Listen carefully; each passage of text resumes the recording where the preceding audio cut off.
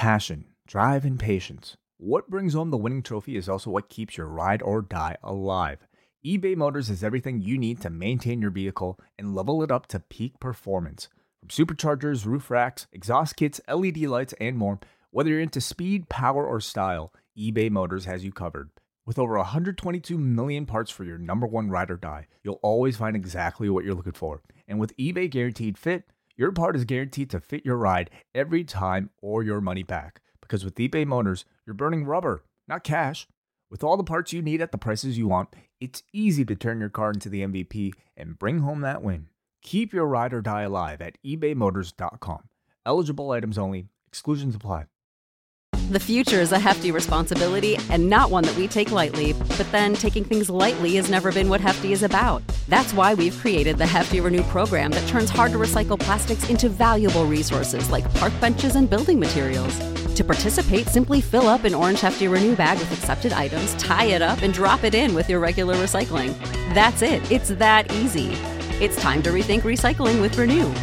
Particular valued resources may vary by geography. More info available at heftyrenew.com. When it's time to begin, it's on the Rewind to Ride with John Pollock and Waiting. The A-Team that makes sense of these things we see in the ring every week on TV. It's Rewind to Ride for Monday night. Download it Tuesday morning from the Post Wrestling site. It's Rewind to Ride for Monday night on USA Now on the John and Wai Take the Mic. Welcome everybody to Rewind a Raw. I'm John Pollock and Waiting. And hello, Way. What's going on? I'm just looking at. Sorry, I'm getting a warning here, but everything's fine. Everything's great. I feel like you and I just we talk a lot. Oh yeah. I mean, especially this weekend. This is our sixth of 6 shows in 3 days. Sorry, my audio recorder here is giving me this weird signal, but that's my backup, and the main one is fine. So, by saying out loud my problem, I'm eliminating this problem. So, all right, okay, we're all good. This is the real life behind the scenes, everybody, of being concerned about something not going properly. But We're fine, and you're listening to this, and it sounds crystal clear. So, anyway, let us move on. Way I last talked to you about 5.5 hours ago. What have you been up to? I went out. Besides, what'd you do in the, like at most 2 hour gap you had in between starting Raw? I went out and I bought a battery for my watch. I learned how to fix my watch with a battery swap. Went to YouTube. Yeah, of course, yeah. I used to pay somebody to do that, and I mean, it's actually probably cheaper for me to even pay somebody to do it because it's such a cheap repair. But I like learning to fix things by myself. Just headed out to the dollar store, and then I baked some chicken. I ate, and then I watched Raw. All right. Well, that sounds all right. What did I do? I had dinner. I went for a 15-minute walk, which was my free time. And I came home. I did some dishes. I came downstairs, and it was 8:15 p.m., and it was time to start Raw. Cool. That's what I did. Nice. What was for dinner? It was very good. It was like this pasta with some chicken and vegetables with like the sauce on it. It was actually very good. What kind of sauce? I don't know. It was like this broth that had been. It was kind of like a thicker broth, and it had like a really nice taste to it as well. And I used some hot sauce on it. Fantastic dinner. It was great. Well, that sounds great. And then I went and I got a decaf coffee. Way Monday night, usually for Raw, I go decaf coffee. On a pay-per-view night, I get just the full-on coffee. That's how I work. Is it why coffee at all? You like the taste? I do like the taste. Decaf coffee I've become a much bigger fan of. It's not just like I I have this propensity for coffee and just have to drink some form of it. Decaf coffee isn't all that bad. Put a little bit of sugar in it. It's really hard to, you can tell the difference, but it's not a wide gap.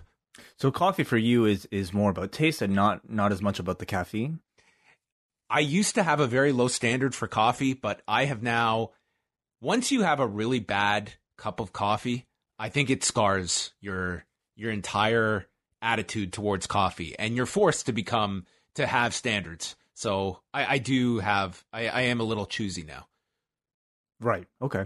For me, like I drink coffee, but I usually only drink it if I need to, like a bit of a pick me up for me to be a bit more alert. I rarely actually, I mean, I do go out and grab coffee just for taste, often a latte or something like that. But this late, usually not this late. I like just going to it's like something to go and get. I think I'm very much like a creature of habit in that sense. I feel if I ever had started smoking, I would have been a chain smoker like no one's business. I think I just would have done it out of habit every single day, and it's like a break. Go for a smoke break. So I'm really glad I never got into smoking ever. It was always gross to me, and I'm really glad I would rather coffee be my vice than cigarettes. Well, my dad was a smoker, so that kind of... My dad was a smoker too, and it was just, he smoked, he would smoke cigars like pretty regularly, but not so much cigarettes. But it was just, cigar smoke, I never really had a big issue with, but cigarette smoke is just, man, I really can't do that. Yeah. But because my dad smoked, like in like grade 5 or something like that, you have to like do a speech, some type of public speaking speech. And I decided to do mine on the benefits of smoking. No, the dangers of smoking. Oh, okay. And that just kind of like, I didn't really have a strong opinion either way, but of course you watch a lot of TV and you realize, oh, smoking's bad. And so I guess I had always wanted my dad to quit, and he eventually did quit. Oh, wow. Yeah. But I did this presentation in grade 5 on the dangers of smoking. And I guess like to make myself not be a hypocrite from my presentation in grade 5, I never even tried. So thanks to that presentation, I've still yet to have my first cigarette. Did you practice your presentation in front of your dad? I don't know. I don't remember, actually. I don't remember. But the reason he quit has nothing to do with me. He quit because of like the government of Ontario. At one time, did I tell you this before? No, I don't know this story. So the government of Ontario or something like Volkswagen or something, they were like doing a non-smoking challenge where if you stop smoking for like 30 or 60 days, you could win a Mini Cooper. And wow, my dad, after like smoking for like 40 years, just like really wanted to win a Mini Cooper. And now, how did they enforce this over the whatever period it was? You're supposed to have some type of like, witness or somebody like somebody to prove that like you didn't do it. And I don't know if they would do some type of testing or something. I'm not sure. Anyway, it came down to like a random draw. My dad was not even close, but he won anyway. Oh, look, it changed his life. I guess so. Yeah. He won. He won the Mini Cooper of health. The Mini Cooper of life. That is the greatest prize of all. Cars come and go, but your lungs, they're with you forever. That is right. Well, this has been a very heartfelt start to the show, and I think a real educational one for everyone out there.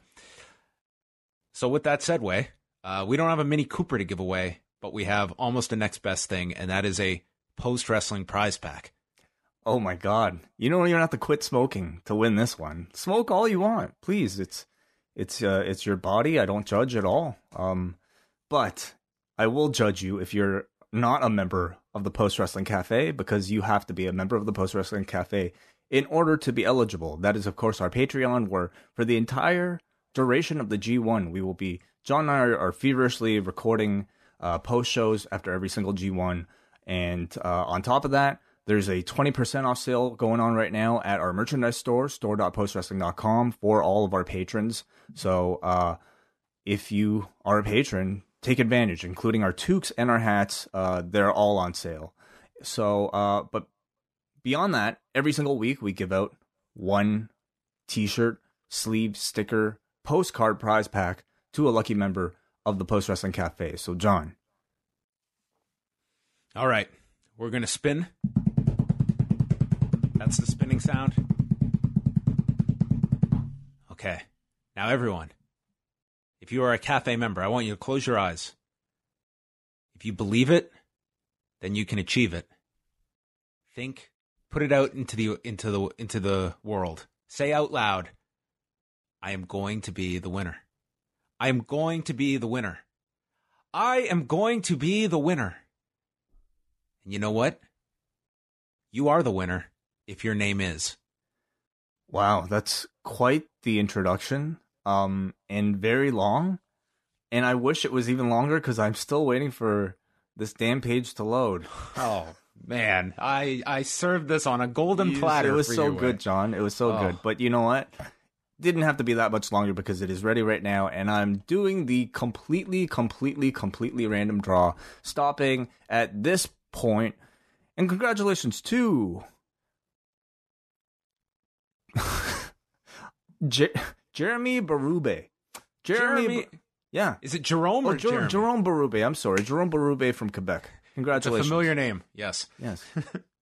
Well, congratulations, Jerome. You will be getting the prize pack. And you know what? We heard you all the way from Quebec. You put it out there into the world, and we heard it. So there you go. You know what was so funny? So years ago, there was this press conference. This is going to be one of those podcasts where I think I'm going to have I'm in a rambling mood, so bear with me. Where Michael Bisping and Luke Rockhold, this was before, I think it was their second fight. No, it was probably before their first fight, to be honest, in Australia, the one where Rockhold won. It doesn't matter. And Rockhold and him are at the press conference, and someone asks Rockhold a question about, it's just some random question, and he says about becoming champion that, if you believe it, then you can achieve it. And Michael Bisping just cuts him off. He's just like, what the fuck are you talking about? And it's in Michael Bisping's accent. He's like, believe, achieve, get the fuck out of here. And it was just this great delivery, and Dana loses it. He is laughing so hard. And then last week, Barstool Sports did this tour of Dana White's office, and there on his wall is a believe it, achieve it, motivational poster. And I just found it so funny that here is Dana White laughing at this line, and then he's got the inspirational quote. If you check this out, Robbie Fox at Barstool Sports did this. I will not spoil this, but within the first 5 minutes, Dana White shows off this gun that he has bought for his office. This is the most Dana White purchase you can imagine. And then when he goes on to explain the significance of this gun, this firearm that he has, that is a semi-automatic or something. It's something else. So there you go. What a character. You want to see Dana White's office. It's next level. Man, fight promoters, I mean, I guess he definitely lives up to the stereotype. The coolest thing in the video, right at the end, they go into the room where they make all the fights. So they've got all the lists of fighters written on the walls, all the rankings. And then you go over and they've got the list of all the fighters who have either one fight or are on the last fight of their contract. So it's you can pause it and look at contract statuses of them. And it's just this room. And it's all the upcoming fights that they had to blur out in the back. It was kind of interesting to see this gigantic office that as you can imagine, that Dana White occupies. Very cool. Anyway, that was I don't even know how I got there. Believe, achieve. That's where we started on that, and that's where we ended. This week at postwrestling.com, we have not as crazy a week as last week, but still a lot of shows coming your way. We'll be back on Tuesday night with Rewind to SmackDown, and then I don't know what I'm going to do on Wednesday. We have a rare day off way.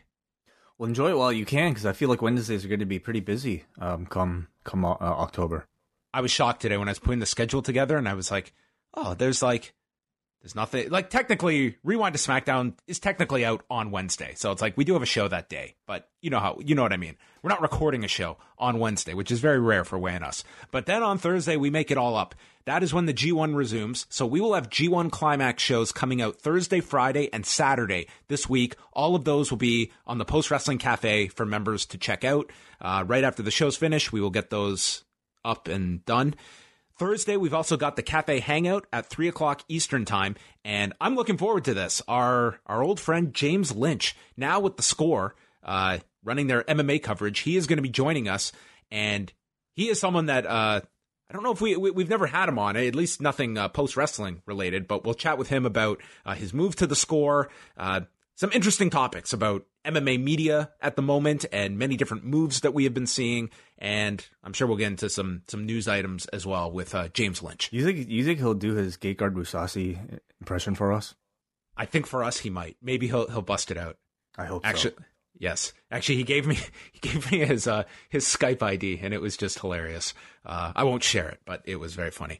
And then we'll also be joined by Ontario independent wrestler Buck Gunderson, who is going to be wrestling on the OWE shows here in Toronto coming up SummerSlam week. 2 OWE shows of the 100,000 shows that are running over SummerSlam week. And if you want to get an updated list of all the shows and matches that are happening in Toronto that week, I have updated the schedule, and you can go see that on the main page at postwrestling.com. So Cafe Hangout, 3 o'clock Eastern on Thursday for our double Ice Cap and Espresso members. Saturday, in addition to our G1 show, we will have Cruel Summer out on Saturday. WH is joined by Davis Storm to chat about the final from the G1 in 2005 between Masahiro Chono and Kazuyuki Fujita. And then on Sunday, there is no better way to end your week than with WH Park and Dan the Mouth Lavransky, as they will be chatting about the 2006 final between two men who have been linked to each other throughout their careers, Hiroyoshi Tenzan and Satoshi Kojima, going at it in the finals of the G1 that year. Very exciting. I look forward to all of that. I think I missed Up Next in there, but of course that will be out Thursday with Braden and Davey. So whole schedule's up, postwrestling.com, and you can subscribe to Up Next's own individual feed. They did a great review of Evolve on Saturday night, so lots of stuff to check out if you are behind. We put out about 55 shows over the weekend. All great.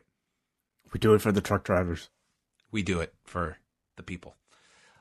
All right, let's chat a little bit of news before we get into Raw. Let's start with this, because I saw you comment on this, and I certainly saw it as well. This clip of Bayley on FS1's Fair Game with host Christine Leahy, and this clip got a lot of interest on Saturday, and then FS1 did something that I think extended the cycle of this news story by taking down the clip, and that became a story in and of itself. But for those that did not see it, Bayley was being interviewed, and this is very much just a typical WWE promotional spot with their broadcast partner, and it starts off about the clip starts about travel, and Bayley's explaining that, it's really tough. We do a lot of driving, and sometimes there's a concern about running out of gas when we're in strange cities, and this is one where recapping it does not do justice to Leahy's visible reaction in real time to, she was not digging deep here for anything scandalous. She just happened to upon this subject that she's just was almost mortified by, that she responds, you guys drive yourselves all over the place. The company doesn't provide drivers for you. And Bayley's just trying to explain, well, there's, you can't get 30 drivers for us. And she says, you guys make a lot of money for this company. And Bayley just is trying to steer the conversation into a positive light and says that, we really bond on the road, and it eventually gets fun. And then she adds saying, what's in your CBA? And Bayley has to let her down, and we don't have a collective bargaining agreement. And this was just the most phenomenal clip, because it would be one thing if this was, a hard-hitting interview, but it was clearly not designed to be, and this is just her honest reaction. Like Christine Leahy, who's probably around a lot of entertainers, a lot of athletes, and seeing the contrast to these professional wrestlers, that it's like the traveling circus, and they don't even have a collective bargaining agreement. It was, I think, a wildly important clip that I feel might be as important as that entire John Oliver piece. And I think what's so special about this one is that it came from, I would say, a partner, or at least a future partner, and somebody who I don't think was looking to dig for any dirt at all. This was just a genuine reaction to a fact. And to hear it from, what seems to be a pretty prominent figure, I guess, in a sports reporting setting, react to something that I think we've all normalized for such a long time, with that type of disgust. I think it was really eye-opening to tell the whole world that, hey, this is going on in the WWE, and it's really archaic. And I think incredibly more ironic that in the same breath that they're talking about how, your superstars, they have to continue to do things like this.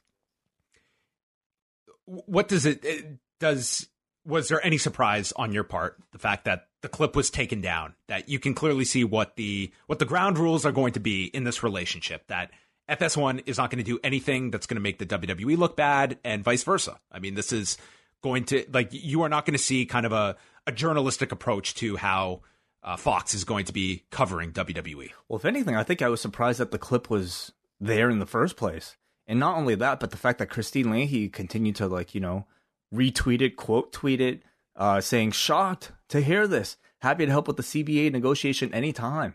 This tweet is still up on her Twitter. So if anything, I think I was shocked that it even took place in the first place and that it made air. Not so shocked that they took it down. Christine Leahy is now on my request list to get on our show. I'd like to interview her now. I'd love to know. And I promise we'll keep our clip up. Yeah, I'd love to know what she thinks of all this. I would be fast. I don't think there's a hope that she would be doing any kind of that Fox would sign off on her doing any press regarding this interview. But to me, they just kind of extended the legs of this story, because believe me, the rights of professional wrestlers are something that I hold very high. I think it's a very important subject matter. Unfortunately, it's not one that has proven to have much staying power. And we saw the ultimate example of that after the John Oliver piece, where, a week or two later, it was the talk of the industry for a week, but everything moved on, nothing changed, and it's right back to where we are. And this was nowhere near that. But once you took it down, I think it's not even so much it gave a lot of fuel to the talk about a collective bargaining agreement. I think it more so just shines a light on this is the relationship that is going to exist between Fox and FS1 with the WWE. Yeah, but I actually feel like it was it said probably. I feel like it was as impactful as something like the John Oliver piece. Not in depth, not in scope, of course, but I think because it came from, I would say, what felt like a pretty neutral source. When I say neutral, I mean somebody who didn't really have an agenda in the context. Oh, Christine Leahy, I don't think at all went into this like she went into this clearly just to do a regular interview, and you got her honest reaction to this on camera. That's what I find really fascinating about this. And I'm curious to know how she feels about the clip being taken down. The tweet, her tweet on her personal Twitter account is still up. You figured maybe she would delete that one too, but I don't know. Maybe she continues to feel this way and is not afraid to admit it. But I find the situation really interesting. The fact that she, listen, I'm not really familiar with Christine Leahy. I know she was, on Colin Cowherd's show for a long time, but I never watched that show, so I really don't know much about her. But just the fact that she got onto this subject matter, and it's not like a bell went off in her head of, oh boy, I better steer away from this. She prodded her and continued with it. And that tells me someone that wanted to explore this subject further. And that's the mindset I would hope that she was pretty disappointed that her employer took this down. And in her tweet, specifically mentioning wanting to help with the CBA negotiation. And obviously there may be a tinge of comedy attached to it, but I don't think her disgust and outrage was really that exaggerated or done for jokes at all. Anyway, the clip, you can definitely find it.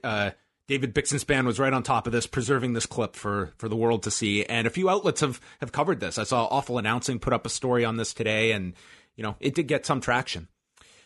Ring of Honor has announced that they're going to start streaming matches from their television tapings, beginning with this Saturday's show at the Hammerstein Ballroom. It's not going to be the complete tapings, but it's going to be they're going to stream 6 of the matches, including the top matches with Matt Taven versus Jay Lethal and Villain Enterprises versus Lifeblood.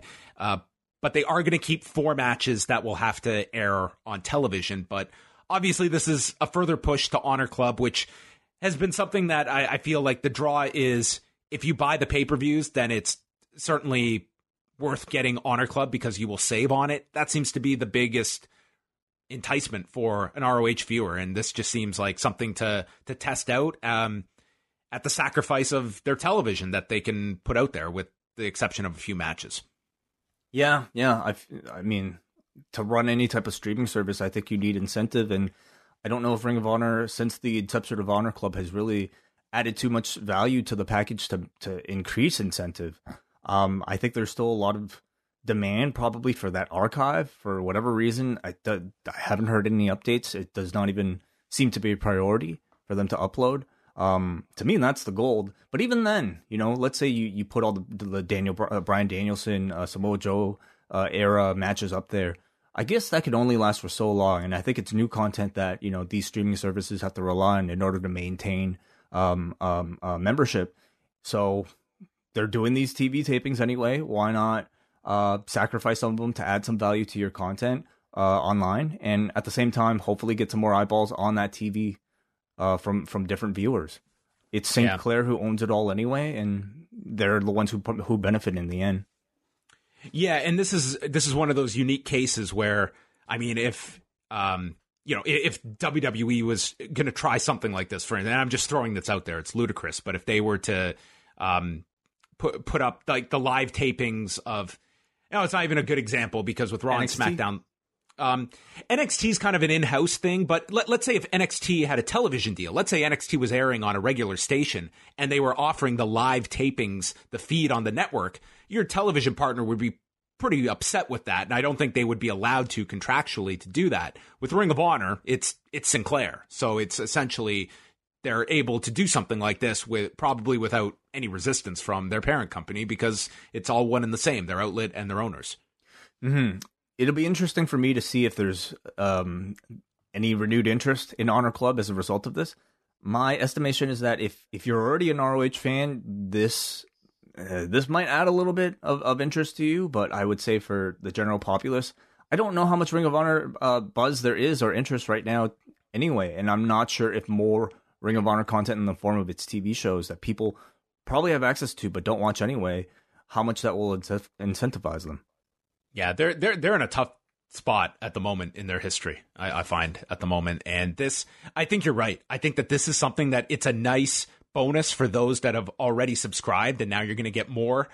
But is this going to change someone to sign up? I think it's going to be pretty small. And I'd be curious to hear from people that still have Honor Club and what are the main incentives beyond the pay-per-views, because that to me is the big steal, is that you are able to get the pay-per-views discounted if you get the yearly membership. So that's what's going on in Honor Club. And the final thing here, PWG has been rolling out their names for BOLA in September. And their latest name that they've added is Ray Phoenix. And he joins. I want to get your thoughts on what the lineup sounds like so far, Way, because this is a year where they don't have access to as many performers as in years past because of contracts. A-Kid, Jonathan Gresham, Artemis Spencer, Darby Allin, Mick Moretti, Orange Cassidy, Bandito, Caveman Ugg, Jake Atlas, and Tony Deppen from GCW. So, like, they have a few standout names. They also have some unknowns in there.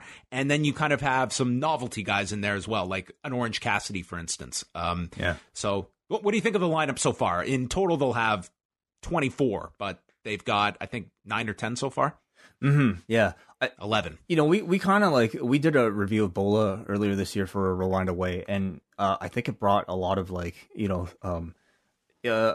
conversation from the both of us about talking about how relevant Ebola is in 2019 and 2018, even when all these super indies are basically gobbling all this talent up that's available. So what is the role of Ebola when you really, the average wrestling fan has more than enough wrestling to watch, and a lot of the stars that previously might have been featured on a tournament like Bola are now seen in many other promotions.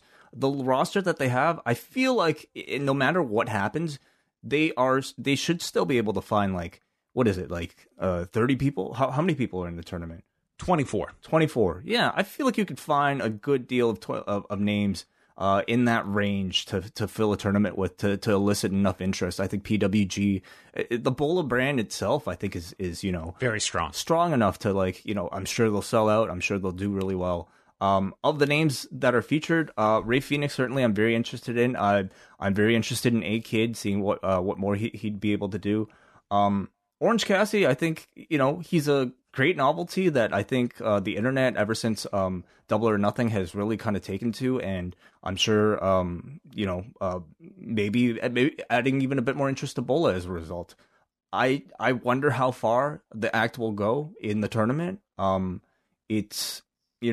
like him in for one round. He's out, and then he does the crazy 10-man tag on the last night. I think that's the best use of Cassidy. I don't know if you go deep in the tournament with an Orange Cassidy, maybe second round. I would see that kind of being my ceiling for him in the tournament. Perhaps, yeah. But no, I have to say, it's a roster where I'm not as interested in, perhaps, as previous years. That said, Bola is also a place for people to make their names. So some of the names that aren't as popular, if they have some hot matches, people will find out about it, and it could be a springboard for that person, and as well maintain that Bola, legacy. My curiosity this year was if they didn't have access to certain names, if they'd be able to get a lot of unsigned talent that come with the benefit of not being contracted to any companies, that this could be the year that they try and stream this live, where I think there would be a lot of demand for the first Bola to be streamed live. But when you see names like Bandito with Ring of Honor, Darby Allin with AEW, Jonathan Gresham with ROH, that doesn't seem like that's going to be a possibility this year, where I think AEW would be willing to lend their talent, but to have it streamed live, I see unlikely. And same with Ring of Honor. But you look at all these shows that take place during WrestleMania weekend on Fight TV as part of that GCW crew or otherwise. I mean, there are plenty of names that are out there that aren't tied to any organization that where you're free to stream their matches, and look at how well some of these shows do during weekends like that. It all comes down to contractually. Some are able to do other streaming shows, others aren't, and that's kind of what that has been a factor in Bola in the past, where it's just whether they want to or not, and they seem pretty philosophically against that idea. It's just also contractually, it's not. They want to have access to all the greatest talent out there, and that was a trade-off that they had at the time, and will probably be, and we'll see when they add the rest here, that there's probably going to be a bunch of those names that wouldn't make that possible. But I think I always find it's been I think Bola would do very, very well, on a Fight, or if they had some other kind of platform to stream live for. Yeah. So the rest of your news you can go find at postwrestling.com. Also want to send our well wishes to Harley Race, who is apparently hospitalized. He had to miss a comic convention over the weekend, but no further details are out regarding his health. Raw on Monday night took place on Long Island, New York, at whatever is the Nassau Coliseum. It's a mouthful now what it's called, but this is where the Evolution pay-per-view took place last October, and what a different reaction to a women's match on tonight's show. Ooh, yeah. We will get there. Hey, so it's on Long Island rather than in Long Island? Yes, they even I've had this corrected in the past, and Michael Cole he's an on Long Island guy too, because you have to technically be on an island, not right in the island. Okay, sure. Even though the Long Island is the name of the place. Yes. Okay. I guess technically you're You're on, like, we're not in anything. We're on everything. So maybe it should be universal. We should just start saying live from Toronto. No. All right. We'll figure it out. Brock Lesnar and Paul Heyman started the show. They came out. Lesnar had the Universal title, which he held up like the boombox, bringing that back. And Heyman got into the ring and introduced Brock himself as the advocate for the Beast who slammed the Summer and ruled Extreme, and is the new reigning, defending, undisputed Universal Champion. And Brock Lesnar, he was giddy with this introduction. He was so excited that he was the recipient of these accolades. Oh yeah, he's great at like playing like the little kid who's like the big bully in the schoolyard. That's really how he comes across. He's great at it. Corey Graves called him the most decorated combat athlete of all time, and Heyman, in a bit of a nod to the Ric Flair, Mr. Perfect, Bobby Heenan promo, said, "We aren't the kind of guys to tell you we told you so, but we told you so." And Heyman mentions all the stroke that he has around this place now. He is able to decide how they will determine the challenger at SummerSlam. And Brock is not the easiest to negotiate with. Ask the UFC or Vince McMahon, and he will fight whoever he wants to fight. And so Paul Heyman's idea is, let me take a deep breath, a cross-branded all-star top 10 battle royal. Cross-branded all-star top 10 battle royal. Yeah, they all, like a number of people had to say that exact verbiage on this show. My biggest gripe with this, top 10. This top 10 is more screwed up than the UFC's rankings. I think just saying all-star would have been totally fine, but top 10, I mean, they tried that on SmackDown and it was a miserable failure.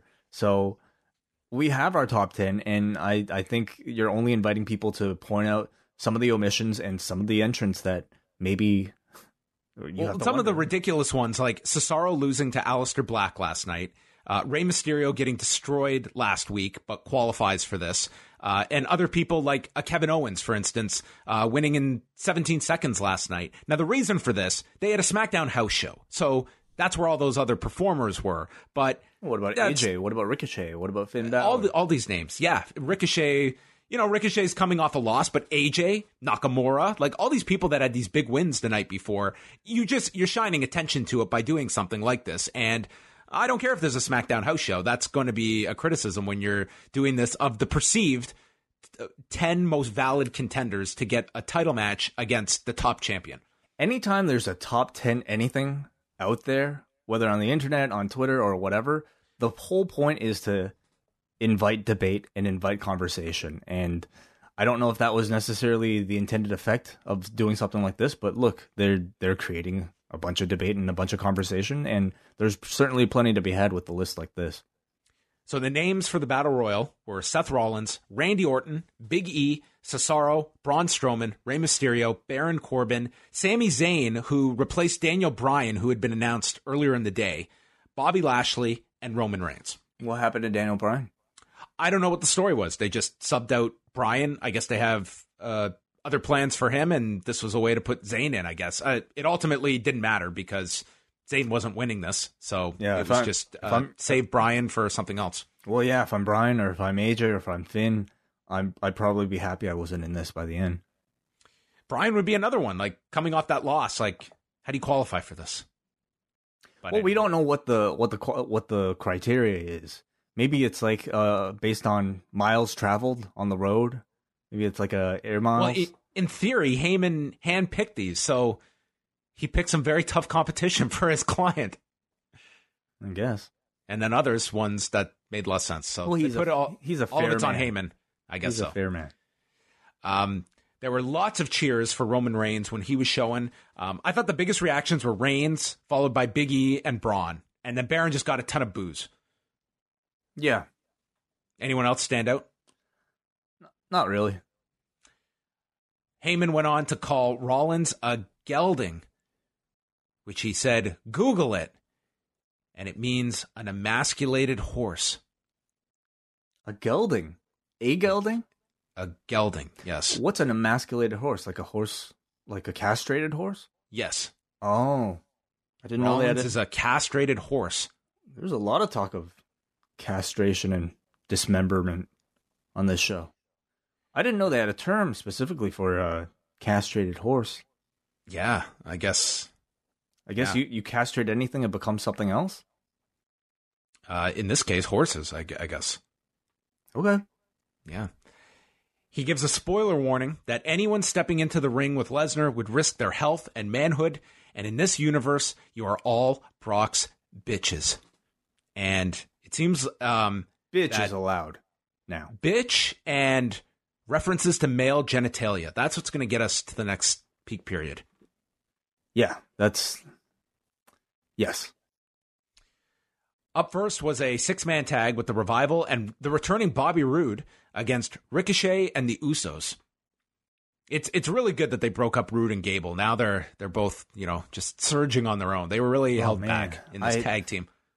I don't really understand that at all. I mean, they did try with Bobby Roode for 1 week? They had him... Did he shave his beard? Is that what he did?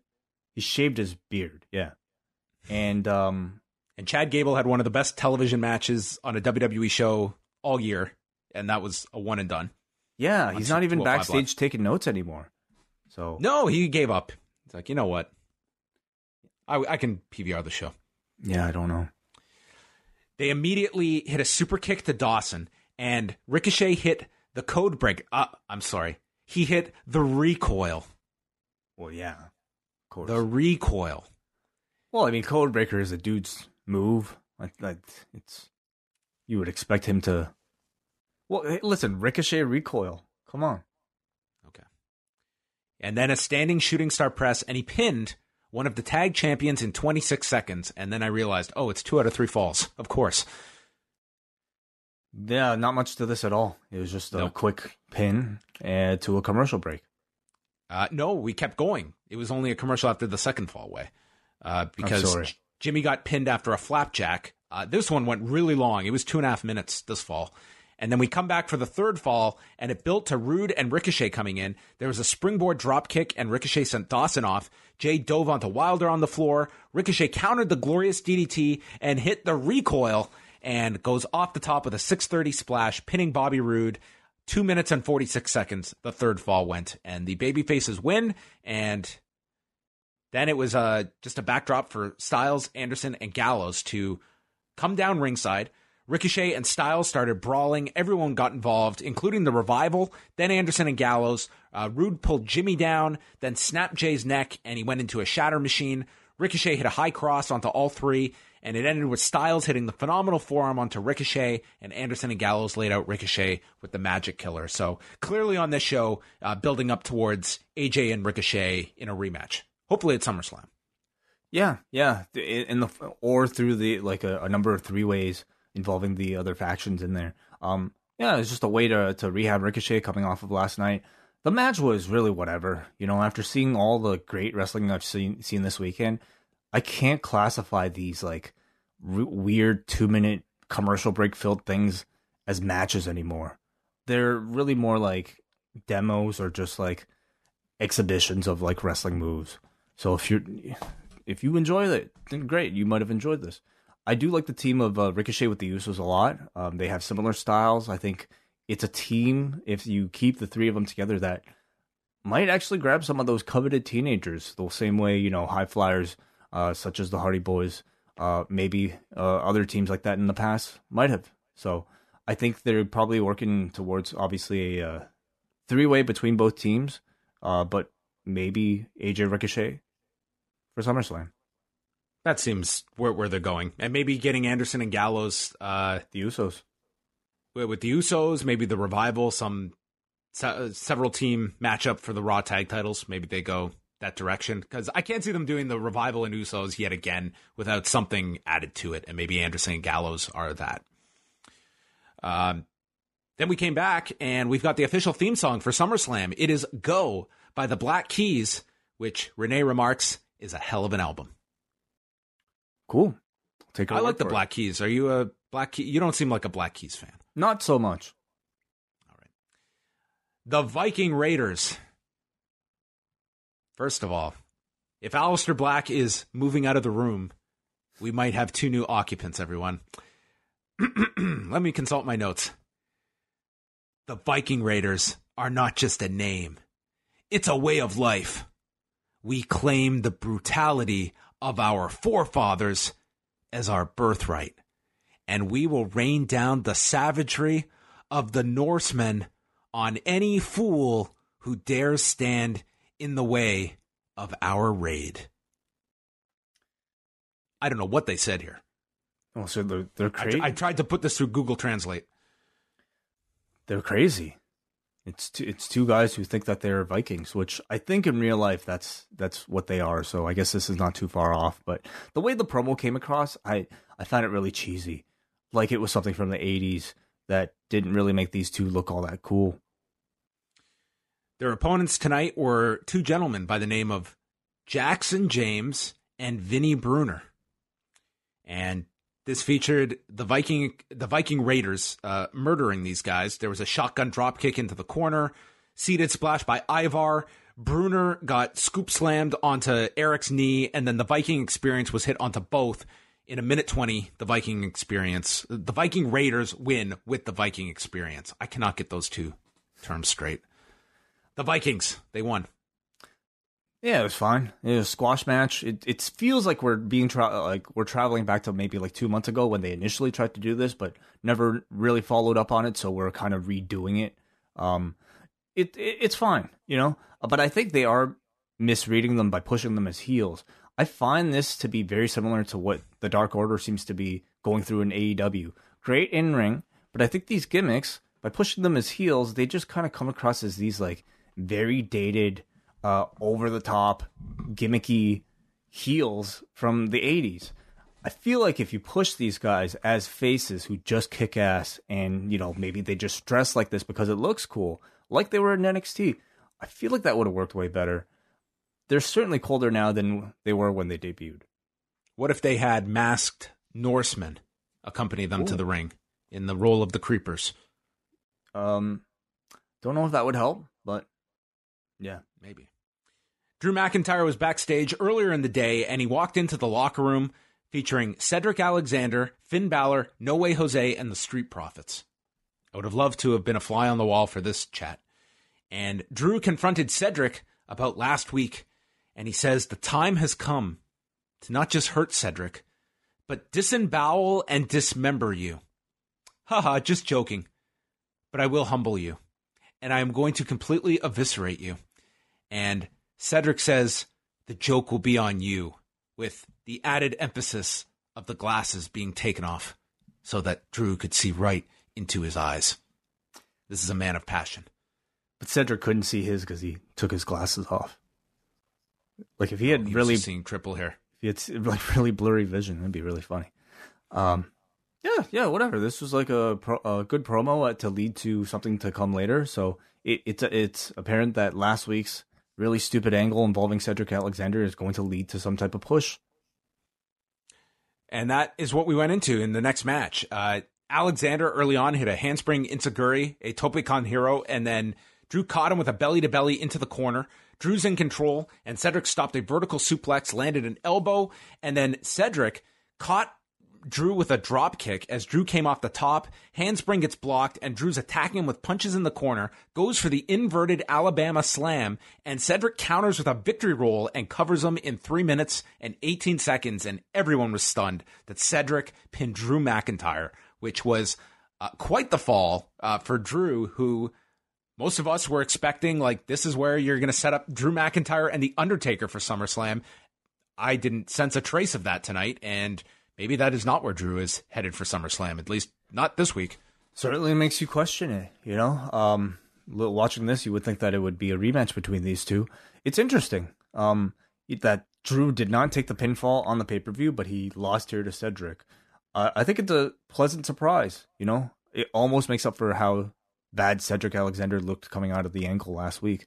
But whenever these fluke wins happen with a small guy beating some type of, like, you know, main event level favorite, it's really easy to get excited when they occur. But so much of it depends on the follow-up, because next week, I mean, he could just squash Cedric and he'd be right back in the same place. So we'll see how they follow up with it before I make my judgment.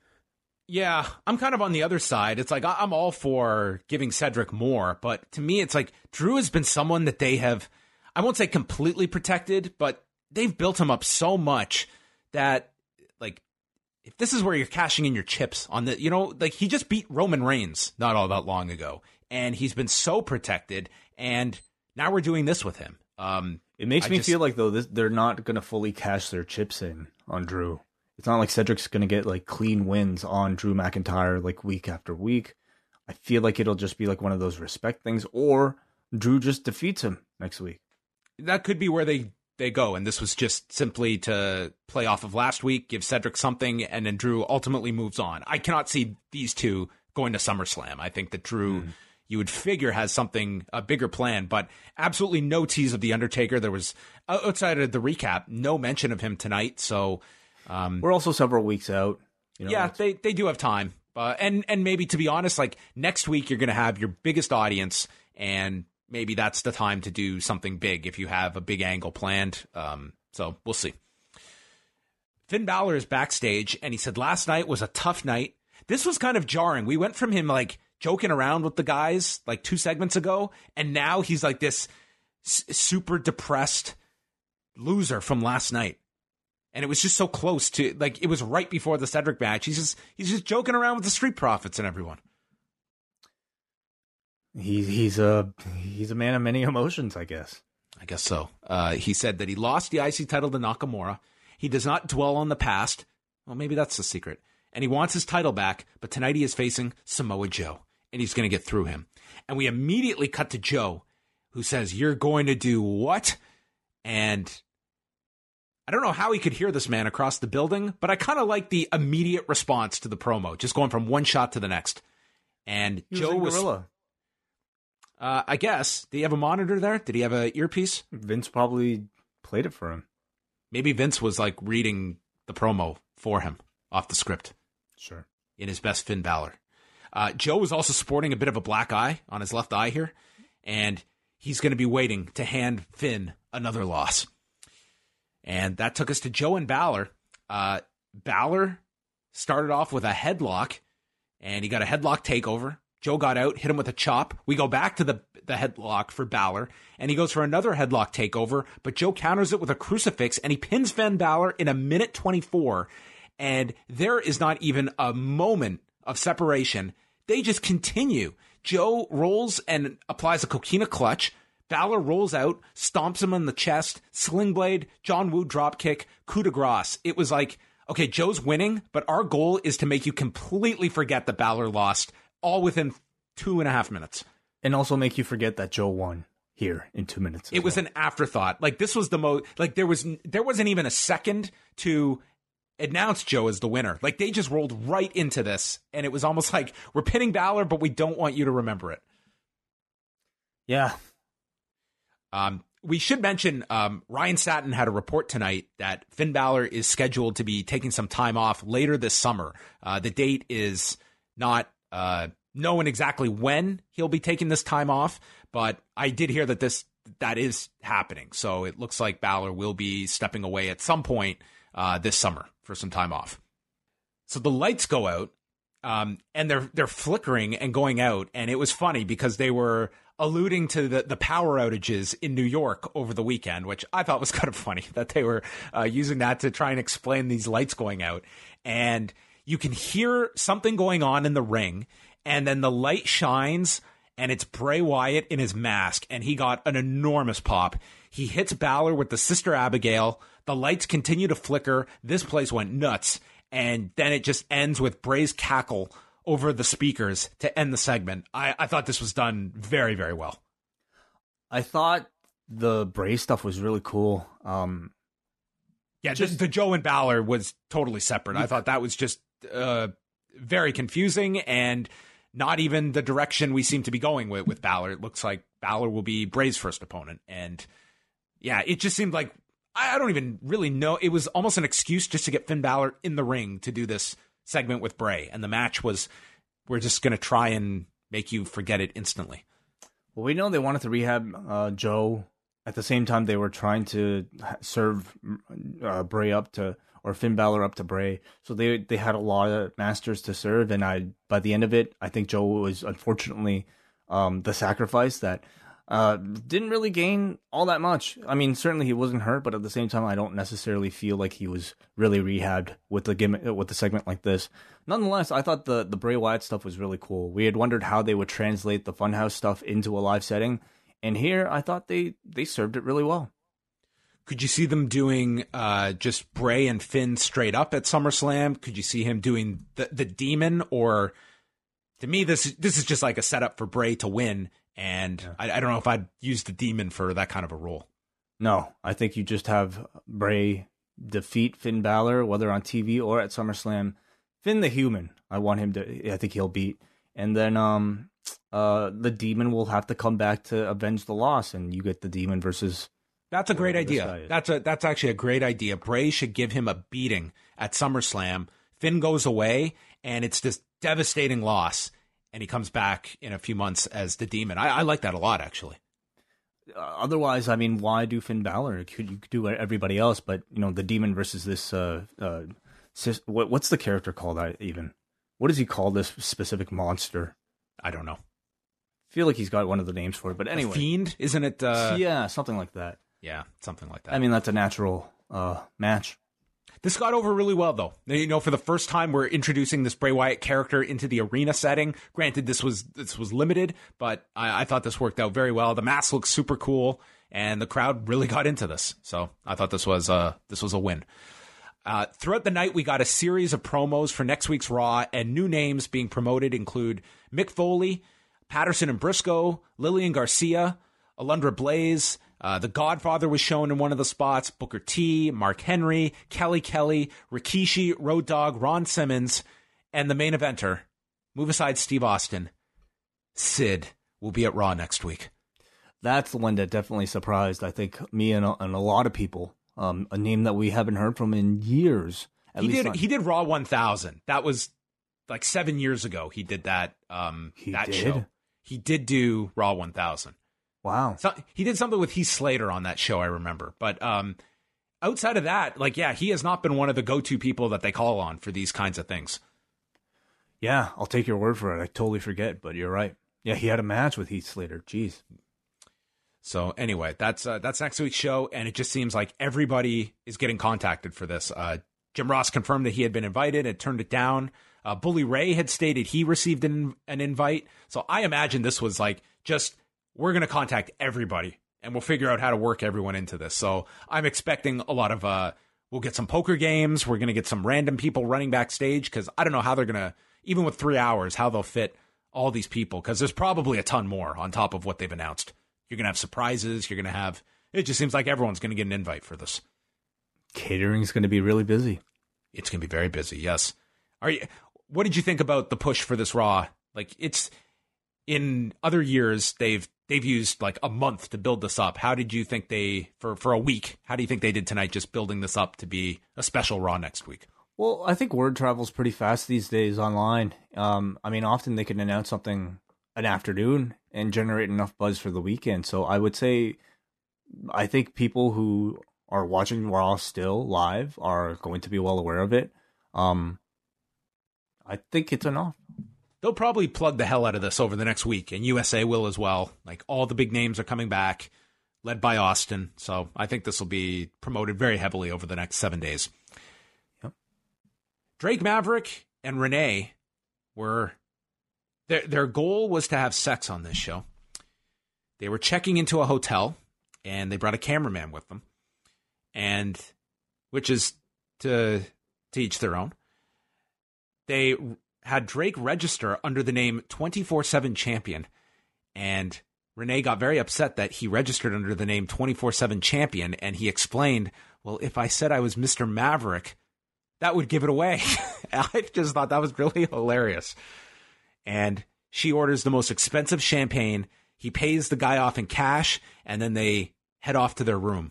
And then R-Truth is lurking behind the check-in area with a referee, and he goes to the same guy and asks for a guest named Hornswoggle, and then offers to bribe him for information. And if you look closely, it appeared to be a $1 bill that he paid this guy off with.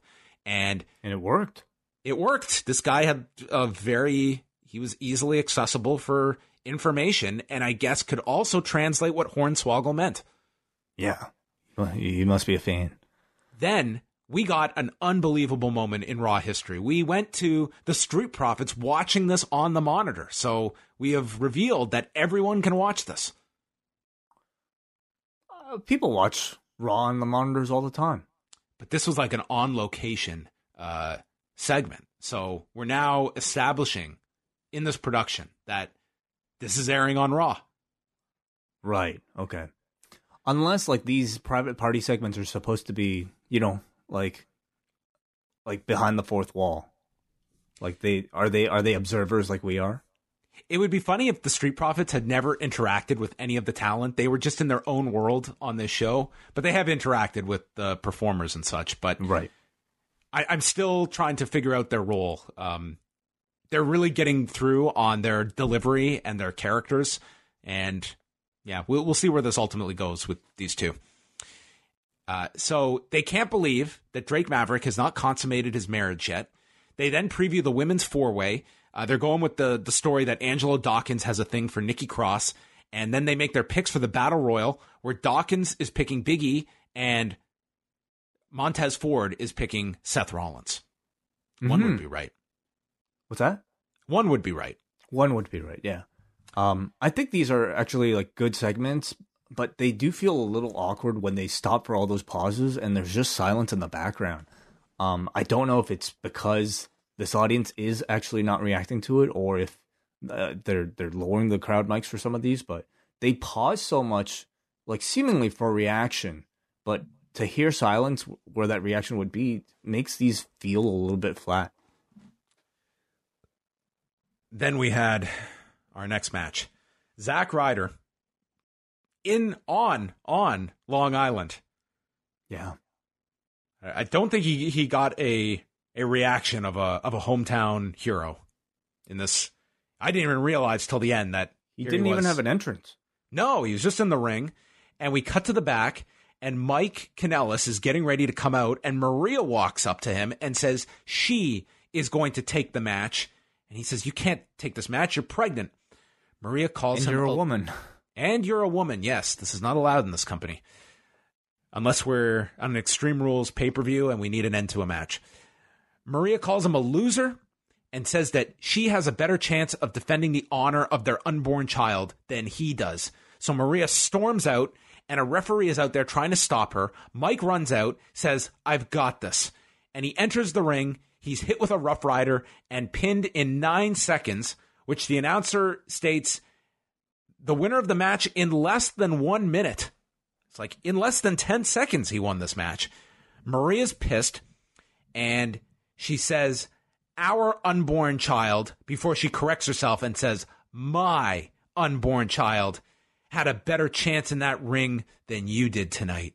And she walked out as this poor guy is just 50 feet under. Yeah, man.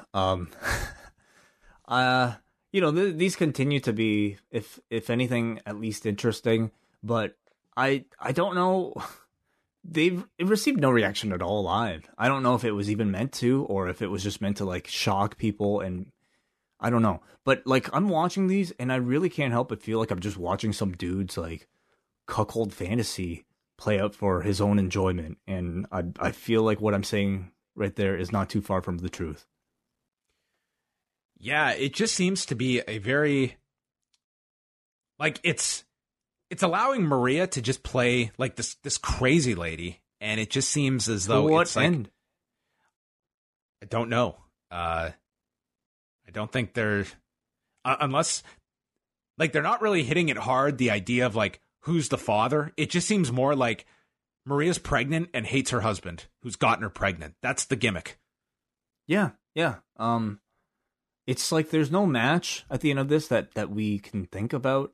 I don't know who it's helping, really. It's not helping Mike, and it's really awkward because on 205 Live, he's playing a totally different character where he's the guy that is pissed off that when Drake Maverick got moved from 205 Live to also doing the 24/7 stuff, they started this story where Mike is complaining that Drake Maverick, his priorities are elsewhere and they should be on 205 Live. So that's been his whole thing. Now he's doing the exact same thing. And on 205 Live, like, he's playing this guy who's trying to be like the disruptor on the show. And it's clearly building up to a match with Mike Kanellis and Drake Maverick. But the two are playing totally different characters on Raw.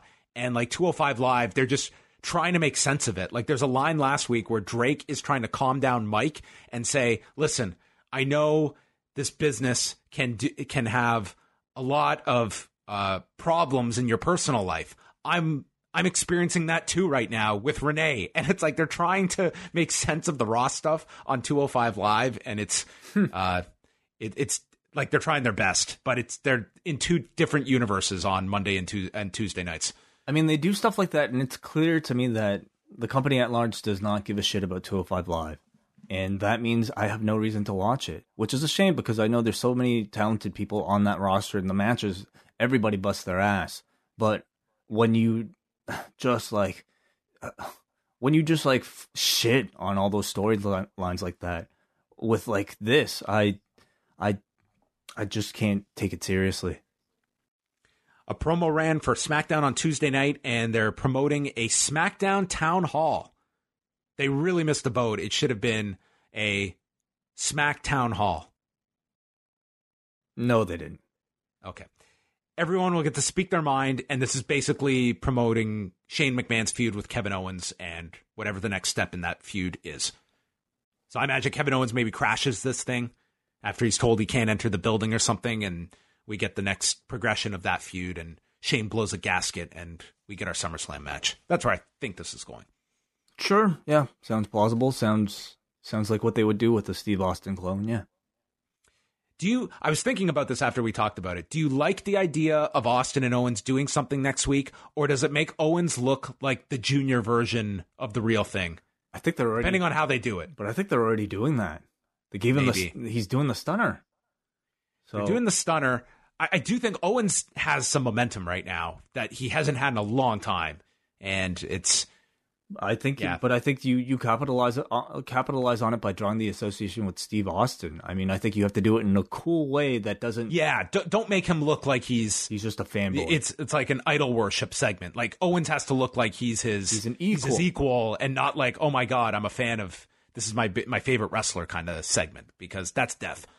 But I feel like it'll be more like the fan thing. AJ Styles, Luke Gallows, and Carl Anderson versus the Lucha House Party.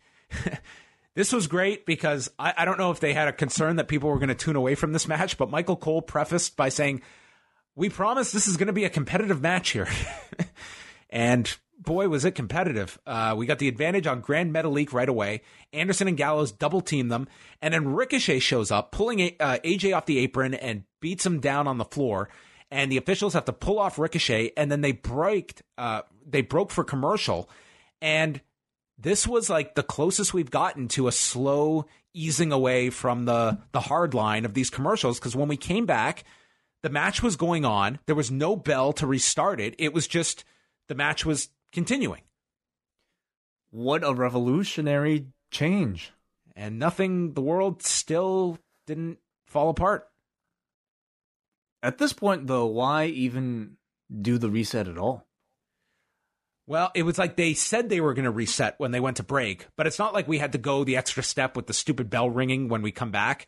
They just went right back into the match. And I think that this is like the slow movement away from these commercials. At least it was one example of doing it. And like, I never thought that commercial thing was going to stick, and we'll see if it does or not. Clearly there's evidence on this show that they're still going with it, but it seemed less pronounced on this show.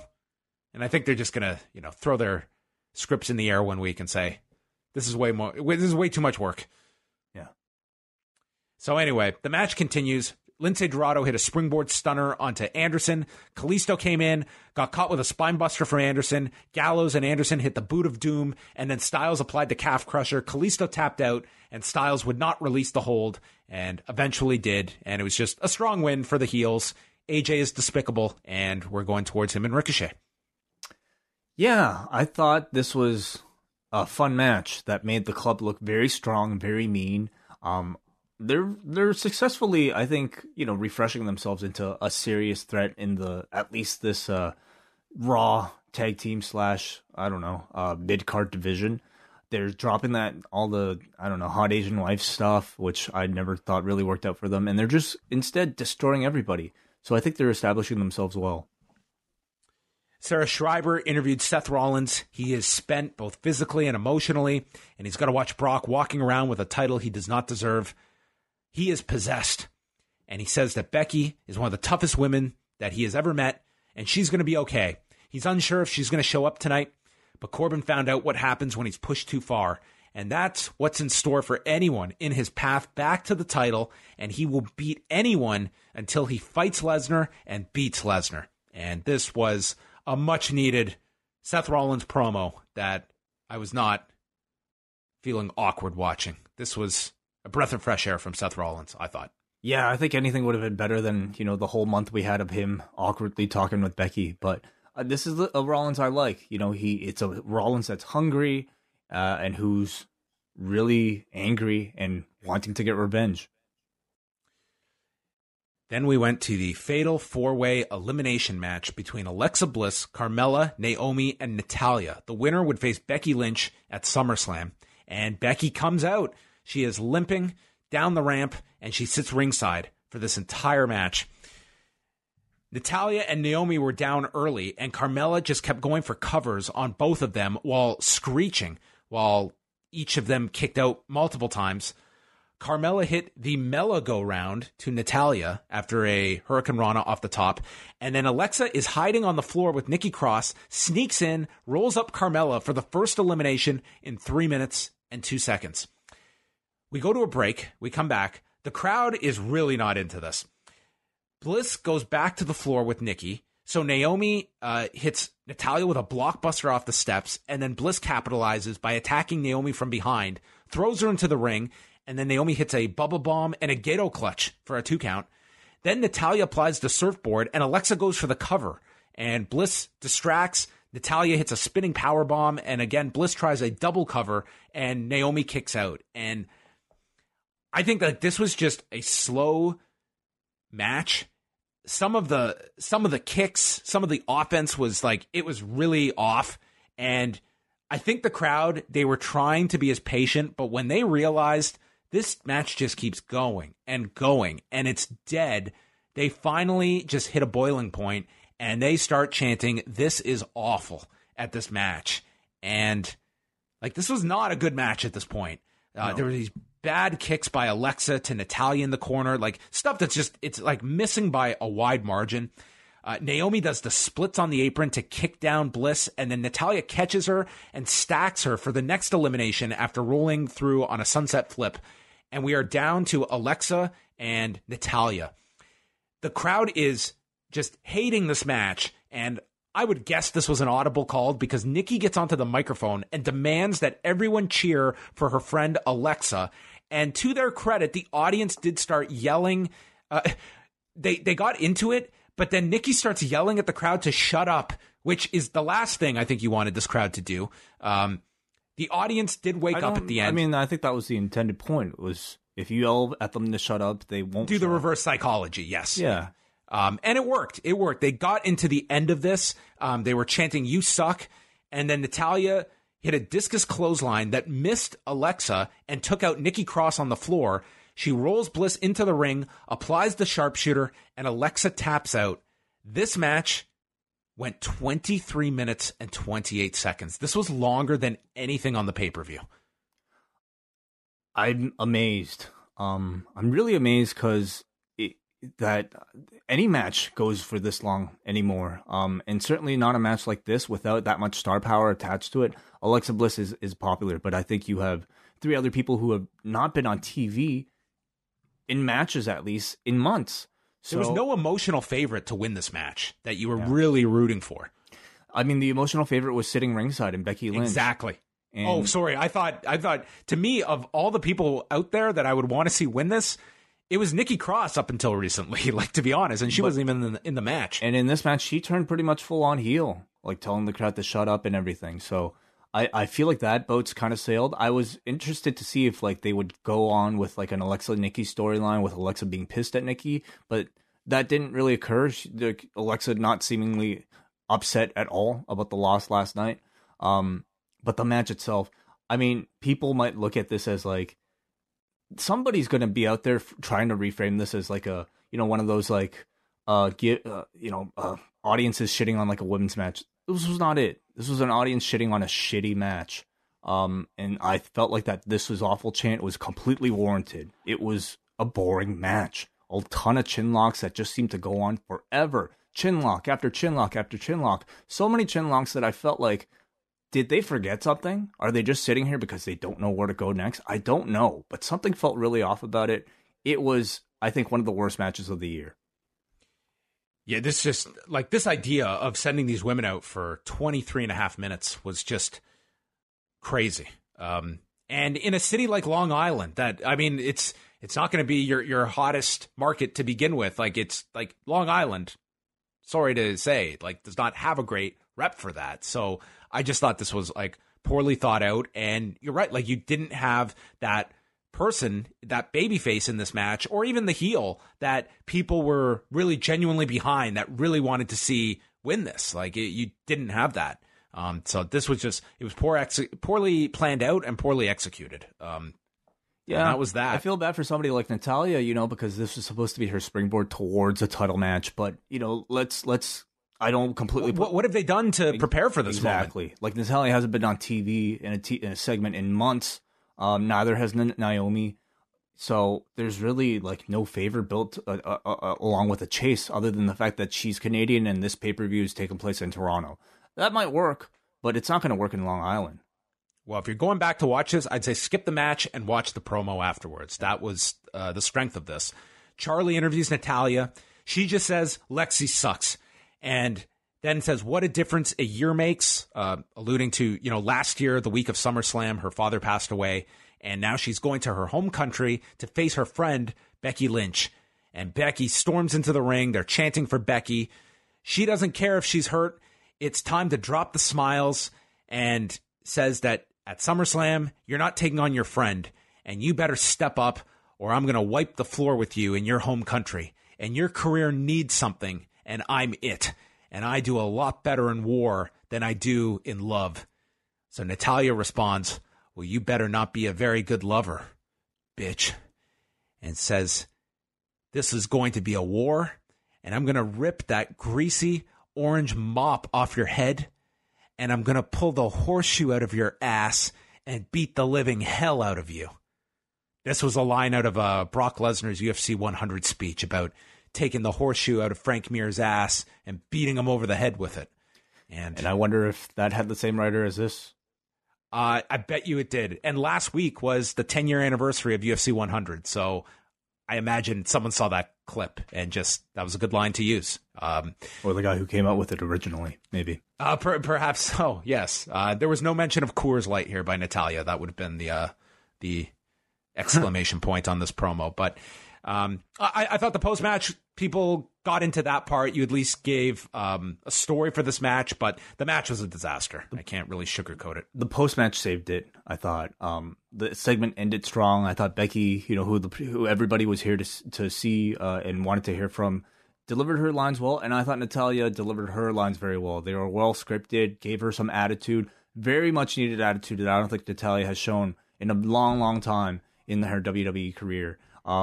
Making full use of the permission to say the word bitch, and I thought used effectively here, and great passion with those final lines. So she showed good fire here, and in the end, that's really all that matters. I think people over time forget. I mean, probably by tomorrow, or by next week at least, people will forget about the match. They'll see this promo in the highlight packages week after week, and Toronto will give her a great reaction. And ultimately, I think that she is the best choice of the four that they put in this match, because like Becky needs to have like a great match, and Natalya's probably the best choice that they had here to do that. You're going to get a great reaction in Toronto, and for Becky, post Ronda, post Charlotte, I mean, it's not been a stellar run. So at the very least, I think you can have a good build up and hopefully a hot match at SummerSlam. I would actually say like Natalya seems to me a lot more appropriate for, I would say, a show like Extreme Rules. I just don't necessarily see her as a mainstream level star that they've been promoting. I think is worthy of a Becky Lynch SummerSlam main event. But who is though? Like, well, that's the point. Person there. What I mean is like it's a very thin roster on the Raw side right now, and going with I think the home country participant in Natalya probably is their best choice. Randy Orton did a promo. He's got unfinished business with Brock Lesnar, and he carries venom that will slay the beast.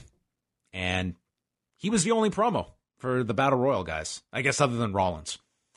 And Braun said some words in the back before he came out. Oh, that's right. The Miz comes out for Miz TV, and his guest is Dolph Ziggler, who has requested to be on the show. He wanted to see if Miz is a company yes man that reads off the teleprompter. Miz says, "I'm just happy to be here. I'm not trying." And Ziggler says, "That's your problem. You're just happy to be here. You no longer are trying to prove the people wrong about you." And he asks about Miz and if it's worth kissing all that ass to not even be booked on the pay-per-view. Miz says, "Well, I'd rather be off the pay-per-view than losing in 17 seconds. Ziggler says, You're right. That was bad. That was Goldberg bad." And shots fired. Damn. Yes. Well, you know what? It's actually a smart line, because if Goldberg legitimately got pissed about that line, Ziggler could say, "I mean, like I lost really quickly in a squash, which was your gimmick." Even though I think everyone knew what he meant. Maybe he means plausible deniability is the key in wrestling. Maybe he means Mike Goldberg. Yeah, exactly. He didn't specify. Not Bill. a fan of Mike Goldberg. Everyone jumping to conclusions. Yes, because just like that, it is all over. Yes. Ziggler calls him a walking gimmick, and you're not even from Long Island, and you're wearing a Long Island t-shirt. And he's become everyone he hates because he just cares about fortune and fame, just like your wife. Yeah. And Miz is like, "You fucking prick." And he jumps Dolph, and they fight. And I guess this is where we're going. Miz and Ziggler. We've had good matches in the past. Yeah, but I didn't really care then, and I certainly don't really care about it in 2019 when both of their stocks have been incredibly cold recently. I know this is like, to me, Ziggler is just like, he can only do so much to, I think, spark my interest. And certainly it becomes that much tougher if it's in a feud with another guy who is in the very much the same position as he is. In the mid card, they're both lifers. I think both men that are desperately in need of makeovers, probably haven't had them, probably won't get them. And to me, it's just like, I would rather see them as a team, That might be something different. That might be unique. But as a matchup, a SummerSlam matchup even, oh, man. Well, that's what I thought. During this segment, like I'm watching this and I'm just thinking in my head, like we're getting like 17 matches at SummerSlam if we're shooting angles for Ziggler and Miz. Yeah. I mean, it's supposed to be. I get. How long do you think it'll go? The show. I think with if you say 5 p.m. is the start time, I think it's going at least till 11, if not past 11. Yeah, I'll say like 11:15. That's a long night. It's the longest party of the summer. That's what they should call it. Yeah. Drake Maverick is in the hotel room with roses and teasing that we're going to get to see sex coming up next. And Corey says, "I pay a subscription for stuff like this." Corey actually had some great lines. He did. Coming in and out of this segment. This was his We come segment. back. Yep. Renee is off changing. And there is Drake, who proclaims that Daddy's ready for love. And we reveal that he's doing his best Shawn Michaels here, wearing the title, and apparently nothing else, although they did prepare for some coverage. The door knocks, and a supposed bellman walks in with the champagne and wheels in a little, whatever it's... Cart. cart. That's the word I'm looking for. And they're like getting ready to like have sex, and then they realize the referee or the bellman is still there. You had Drake tells him to leave. Yeah, it was Drake telling what you would assume to be his erection to Yeah, he was about to have a false finish before the match. Or a match that didn't start at all. So then R-Truth sneaks out from the cart where he's hidden, and he rolls up Drake Maverick, who is wearing underwear, for a 2 count. Roses are thrown, and then Truth pins Maverick on the bed while Renee is screaming. And it ends by cutting to Corey, Michael Cole, and Renee. And Corey says, I would have utilized the small package. And this just killed Renee. She thought this was the funniest thing ever, and it was a very good line. The line was great, but seeing Renee and Cole crack up in a very genuine reaction, I thought really made the segment.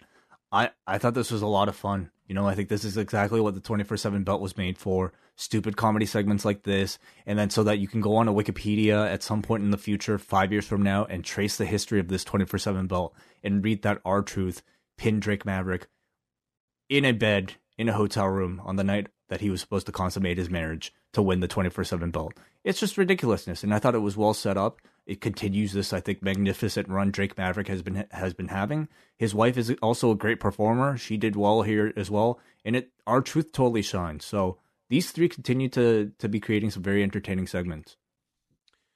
They recap the ESPY Awards, got a shot of Daniel Cormier on Raw, and then it's time for the main event, the cross-branded all-star top 10 over the top rope number 1 contenders final elimination battle royal to determine the challenger for the Universal title at WWE SummerSlam. Bingo. Got it.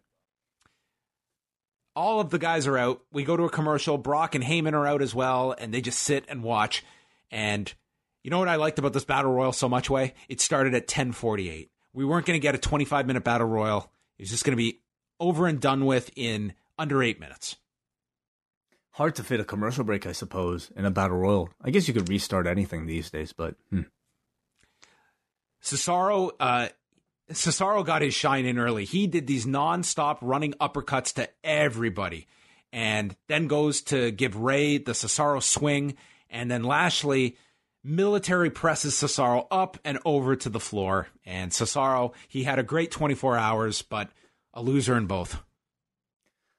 Unfortunate, but at least he was considered part of the top 10. Yeah, I mean, his ranking went up yesterday, so he shouldn't be turned off by a loss. Yeah, and I think if anything, it shows you that they are taking him seriously. He was one of the few who had time to really shine in this match. Braun then launches Lashley to the floor, who's got taped ribs. Big E did a face-off with Braun and hit the big ending, and then turned around into an RKO, and Sami Zayn tossed out Big E, and people were disappointed. Zayn starts celebrating. He's hit with an RKO, a 619, and then Orton eliminates Zayn. There's an RKO to Reigns, a 619 to Reigns, and Reigns, I guess the 619 gave him powers, recuperative powers, because he just fired off a Superman punch to Randy Orton. Corbin then grabs Ray and, of course, just tosses Ray to the floor. Everyone's pissed. Strowman, Reigns, and Rollins stare down Corbin, and it includes a drive-by, a super kick, and then Corbin gets sent out by Seth. Reigns misses Strowman and spears Seth, and then Braun sends Reigns over the top to the edge of the apron. Reigns does the Chris Benoit Big Show spot with the guillotine, trying to pull Braun over the top to the floor, and then Seth nails both of them and knocks over Braun. This is like the Shawn Michaels Diesel elimination spot from the 94 Rumble, where Seth goes to hit one guy, but then ends up also eliminating his friend in Roman Reigns. And I really like this spot because it teased something with Seth and Reigns. And also, like, there was the spear spot just moments ago that Reigns accidentally hit Seth with. And this got rid of Reigns. Probably to some people's surprise. Yeah, certainly. I wonder if they'll follow up with it. But, I mean, it's a Rumble, it's a Battle Royal. So I don't necessarily sense them going too much in the dissension angle between the two of them, but they could. When this was down to these guys, I was starting to think, oh my God, we're getting a multi-person match at SummerSlam. So I was happy when Braun and Reigns were out. And then Randy Orton returns, and I had he had been thrown through the middle rope to the floor, and I definitely forgot about him. He comes back in, and he nails Seth with a draping DDT, and the crowd is like getting into Orton actually winning this. He calls for the RKO. It's stopped by Seth, and Seth proceeds to hit him with the stomp and then eliminates Randy Orton in 7:52, and Rollins is the winner. I like the final sequences of the battle royal. I mean, overall, it was felt like a 8-minute something battle royal, and I think a good way to rebuild somebody for a championship match. I always enjoy them. They're nice and simple, and they do the job. But I don't know if I'm that excited for a Rollins Brock rematch at SummerSlam. I don't think they did enough from last night to tonight that.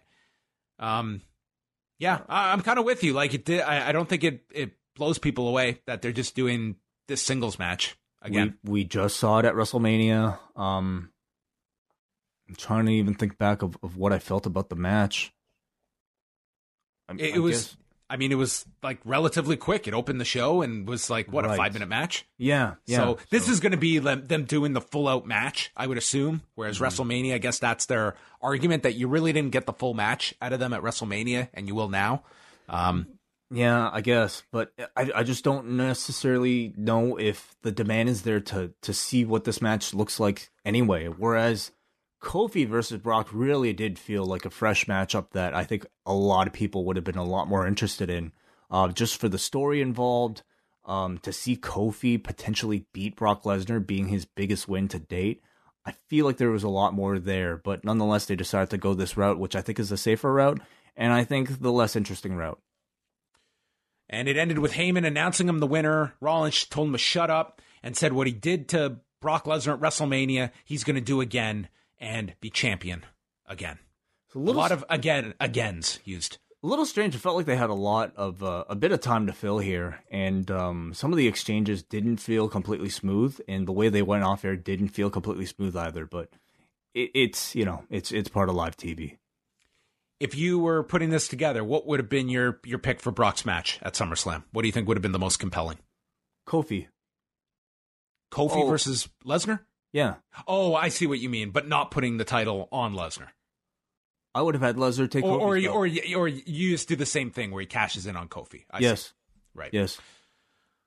All right. Well, that was Raw. Coming off of last week's Raw, this was the greatest 3-hour show in history. So I certainly saw this was not at the level of 2 weeks ago, but not at the level of last week either. So it was somewhere in the middle. Somewhere in the middle, and I would say, I think something that more equated to like your average Raw, maybe slightly above average even, because average Raw has been pretty bad as of late. So this was at least better than that. I can't say there was much in the way of good matches. In fact, there was a really bad match in the middle of all this.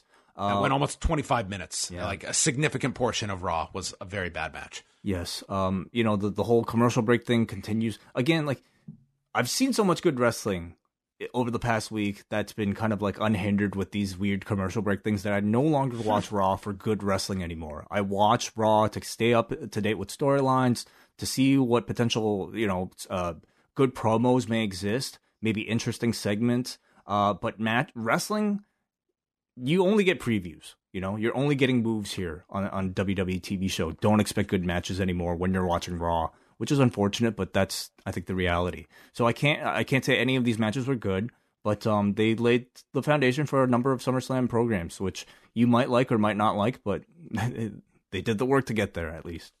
Yeah. The positives on the show, I really like the reintroduction of Bray and setting that up with Finn. I like that a lot. I like the Styles Ricochet interactions throughout the show. I think they added like an edge to that program, and I have high hopes for that match in Toronto.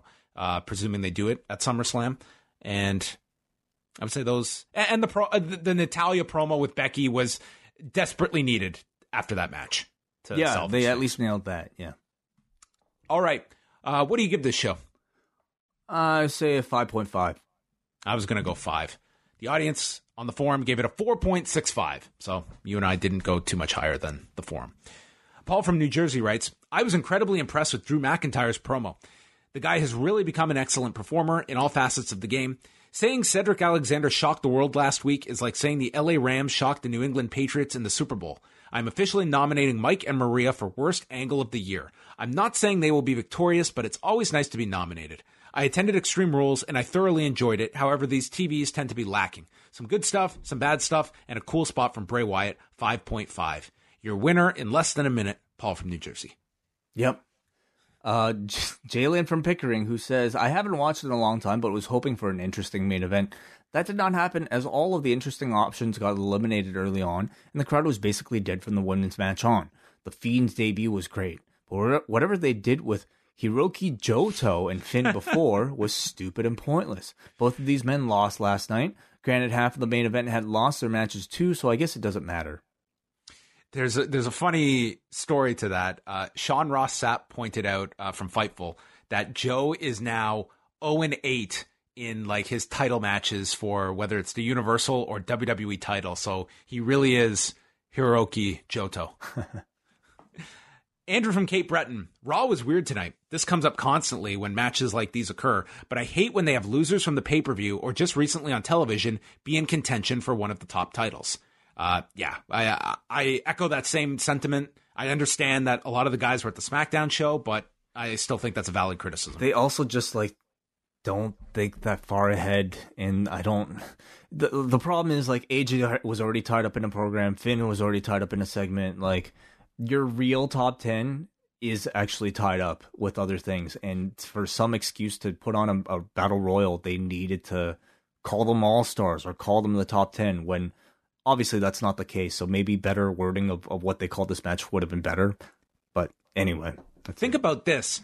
Xavier Woods worked on the SmackDown house show. So that means they pulled Big E from the SmackDown house show to be in this battle royal. Yeah. So it has to be a thought of, well, we can't pull someone too important, and Big E fits the role of someone will I can understand they don't want to beat Aleister Black. I do kind of understand that, and it's probably the same with Kevin Owens, but it does make it complicated when you're trying to put the top contenders into a match.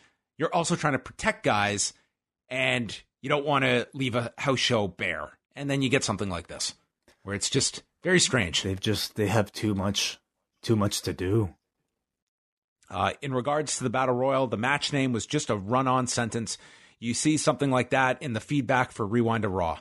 I'll try to be positive tonight. I like the use of the Street Profits. Seems like they don't have anything for them, but it looks like WWE is just trying to establish their personalities and their promo style with talking about what is happening on Raw. They don't even have to sound like brooding 15-year-olds. They just don't have to sound like that. I like the Viking Raiders and squash matches. I like WWE establishing the club in a competitive match with the Lucha House Party. Generally, the show was okay. 5 out of 10 show. Dave in Boston, from my perspective, being from Dublin, when Becky was chasing the title and feuding with Rousey, she was doing some great work on the mic.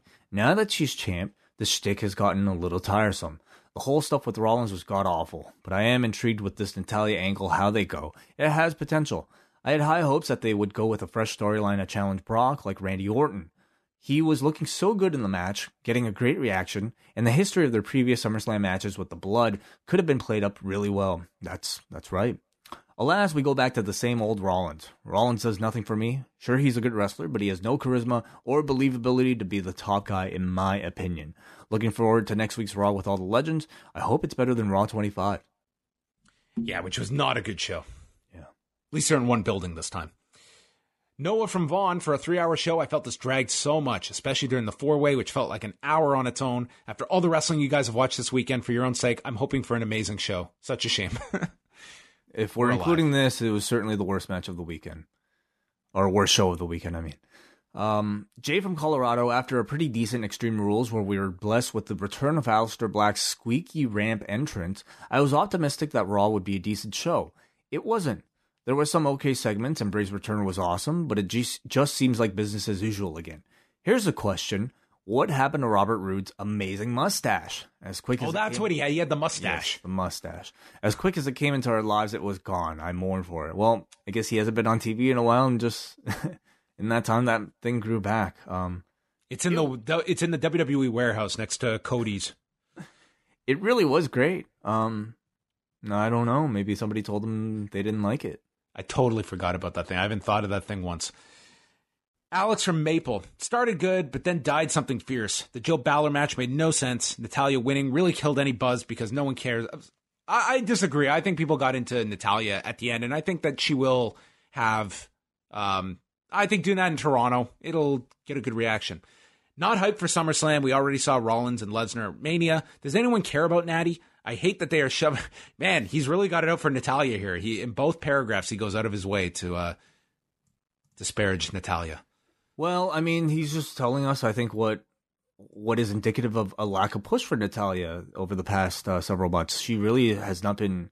Like, you would expect somebody to be built up for a SummerSlam to receive at least some form of momentum on the undercard through, wins over other talents.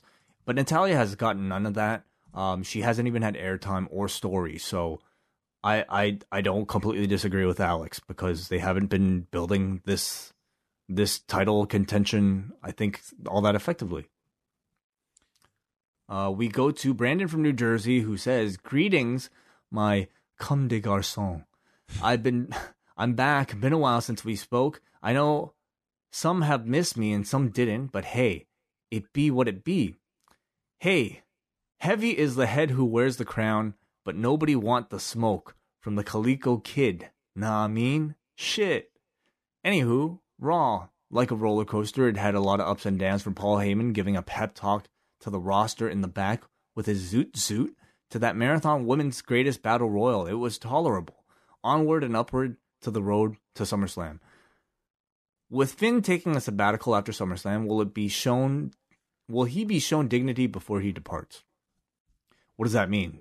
What's dignity? Like, I think your idea is what they should do. It's like, I think he should lose at SummerSlam, and then he comes back with a revenge program with Bray. I think that's a really good way to do it. This is not somebody taking his ball and going home. This is a man who, is making, I think, a very, a much needed request for what sounds like a bit of a personal break. That's all. So I don't think they'll lose on his way out because they want to set up probably a rematch. Mm-hmm. He says, "John, your tag partner who shall not be named called you a hype beast. How do you feel about that? Are you both trendy with the threads? What are your fave kicks or loafers for 2019? I have absolutely no idea what he's talking about. What was the bigger one-hit wonder, Chumbawamba or the 2019 Toronto Raptors? Oh, man. Too soon. That's really... Man, I'll tell you this, though. The Toronto Raptors, we get knocked down, but we get up again. You're never going to keep us down. We'll see. That's it. I'm not reading the rest. All right. Ventak from Mumbai. Raw fucking sucked tonight. After all the great wrestling this weekend, Raw was just terrible. I now officially hate 2 out of 3 falls matches. Why do they not play around with the gimmick by having the match end at 2 falls? I don't understand the logic of Finn versus Joe. If Finn is going on a hiatus, why not have him lose and then have Bray attack him? Seeing Bray was pretty cool. The Mike and Maria angle is my pick for worst angle of the year. The women's match was so long, I may have reached a resting heart rate of 50. Drake Maverick and R-Truth was fun and probably my high point of the show. 2 out of 10 for me. Haven't caught up with night 4 of the G1, but apparently Chris Charlton being off the commentary is a call by TV Asahi and not by New Japan. I really like Chris in that 3-man booth with Kelly and Romero. Did you guys hear anything about this? Well, other than what's been reported and the fact that Chris has not been heavily featured on... He was not on today's show, but... He may have never been scheduled for today's show. He wasn't scheduled for all the G1s, but yes, we've talked about that on our G1 shows. I mean, it's clear to me that it's some form of directive from somewhere for it to, just kind of occur out of nowhere. And we've given our thoughts on our day 2 and day 3 recaps. It's not as good of a team without him. So, and it was noticeable. Like, we both noticed it the first show. Like, it was clear that it was not a 3-man booth. It was like Chris just popping in for the translations, and that's been consistent with the shows he's been on. It's been interesting to see, like, we're not alone in that opinion. Like, pretty much unanimous. Like, when the story broke today, like, it's been to be unanimous. Like, everybody feeling like this is a wrong call, if in fact it is, a right report. We got a Justin from Baltimore, but in Miami, who says, "Hey guys, first time, long time. Raw was okay, nothing too egregious. I have a question for both of you. Do you guys remember when you talked about those chicken sandwiches a while back? Can you tell me where you got them, and can you describe them sandwiches again?" What was it called? It was at the X, which is like it was at the X. Yeah. But I mean, I think in Toronto there's actually a place where you can get them. Davey will remember. I personally don't remember right now, but it was like what, fried chicken sandwiches? Yeah, it was like hot chicken or Nashville chicken. Does that sound? Yeah. Let me Nashville hot chicken. Maybe. Nashville hot chicken. Yes, I think that's it. Wait, is it called Nashville hot? CNE. Let me see this. Nashville hot chicken sandwich from Tokyo Hot. Tokyo Hot. Okay, there is a Nashville hot in Toronto as well. Oh, okay. Well, do some Googling. I'm sure you'll find it. Or is it? Okay, yours is right. Yeah. Tokyo Hot, right? Tokyo Hot. But is that an actual place? Let me see. Tokyo Hot fried chicken, Toronto. Oh yeah, it's here. Okay, yes. This might be the place. It's at 365 King West. There you go. All right, and the final piece comes from Justin. That was Justin. MJ, I'm very over Rollins. I was impressed by the way they debuted Bray, and not surprised by the lack of originality in his first feud being exactly where he left off with the Demon Balor. Natty showed some fire. Raw was A. As in EH, like the Canadian. Yeah, EH. Yeah, not an A letter. All right. Well, some disappointment on Raw, but that was the show. At this point, John, a marked improvement from last week, so let's be a little optimistic. Well, let me ask you, John, this week is said to be, I guess, the first official week of the Paul Heyman and Eric Bischoff eras, but from what we can gather, at least this is a show where Paul Heyman has had influence for 3 weeks in a row now. Has the luster worn off?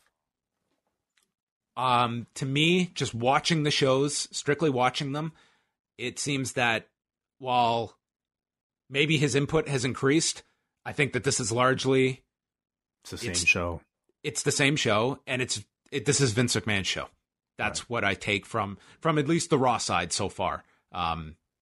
For these 3 episodes that we have to gather from, I saw the first week seemed to be one where they were more open than ever and wanted to come out of the gate and show a different style. And then last week was a total disaster. And this week was somewhere in the middle. And I think that we're going to see Raw kind of approximate what we saw this week.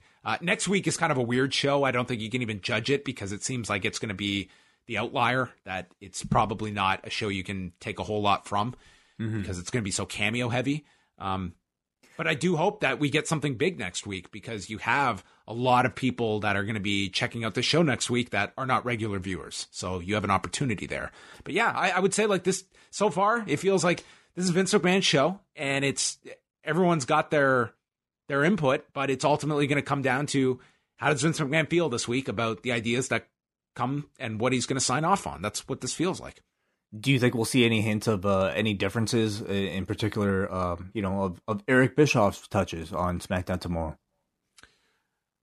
I'm not expecting it. No, me neither. No, I mean, if anything, it'll probably be him actually learning how to, from what we gather, it's going to. I think it's going to be a slow introductory period for Bischoff. I don't think you're going to see any dramatic changes, especially where SummerSlam, you would figure most of the card is figured out right now, and it's merely building up the key programs. I don't think you're going to come in with any kind of radical changes, and I think it's going to be a period of Eric just familiarizing himself with being in the role and getting up to speed on all of these characters and stories, which Paul Heyman had the advantage of already being up on. Mm-hmm. All right. So that's going to bring an end to the show. Thank you to all of you for listening. Wai and I are going to be back on Tuesday night following said show of SmackDown. And then, of course, all our G1 coverage, it resumes on Thursday. We'll have 3 straight days of shows. Post Wrestling Cafe is where you can go sign up. Thank you to all of the new patrons that have joined over the last week or so since the G1 has begun. Welcome aboard. And that's it. We are out. And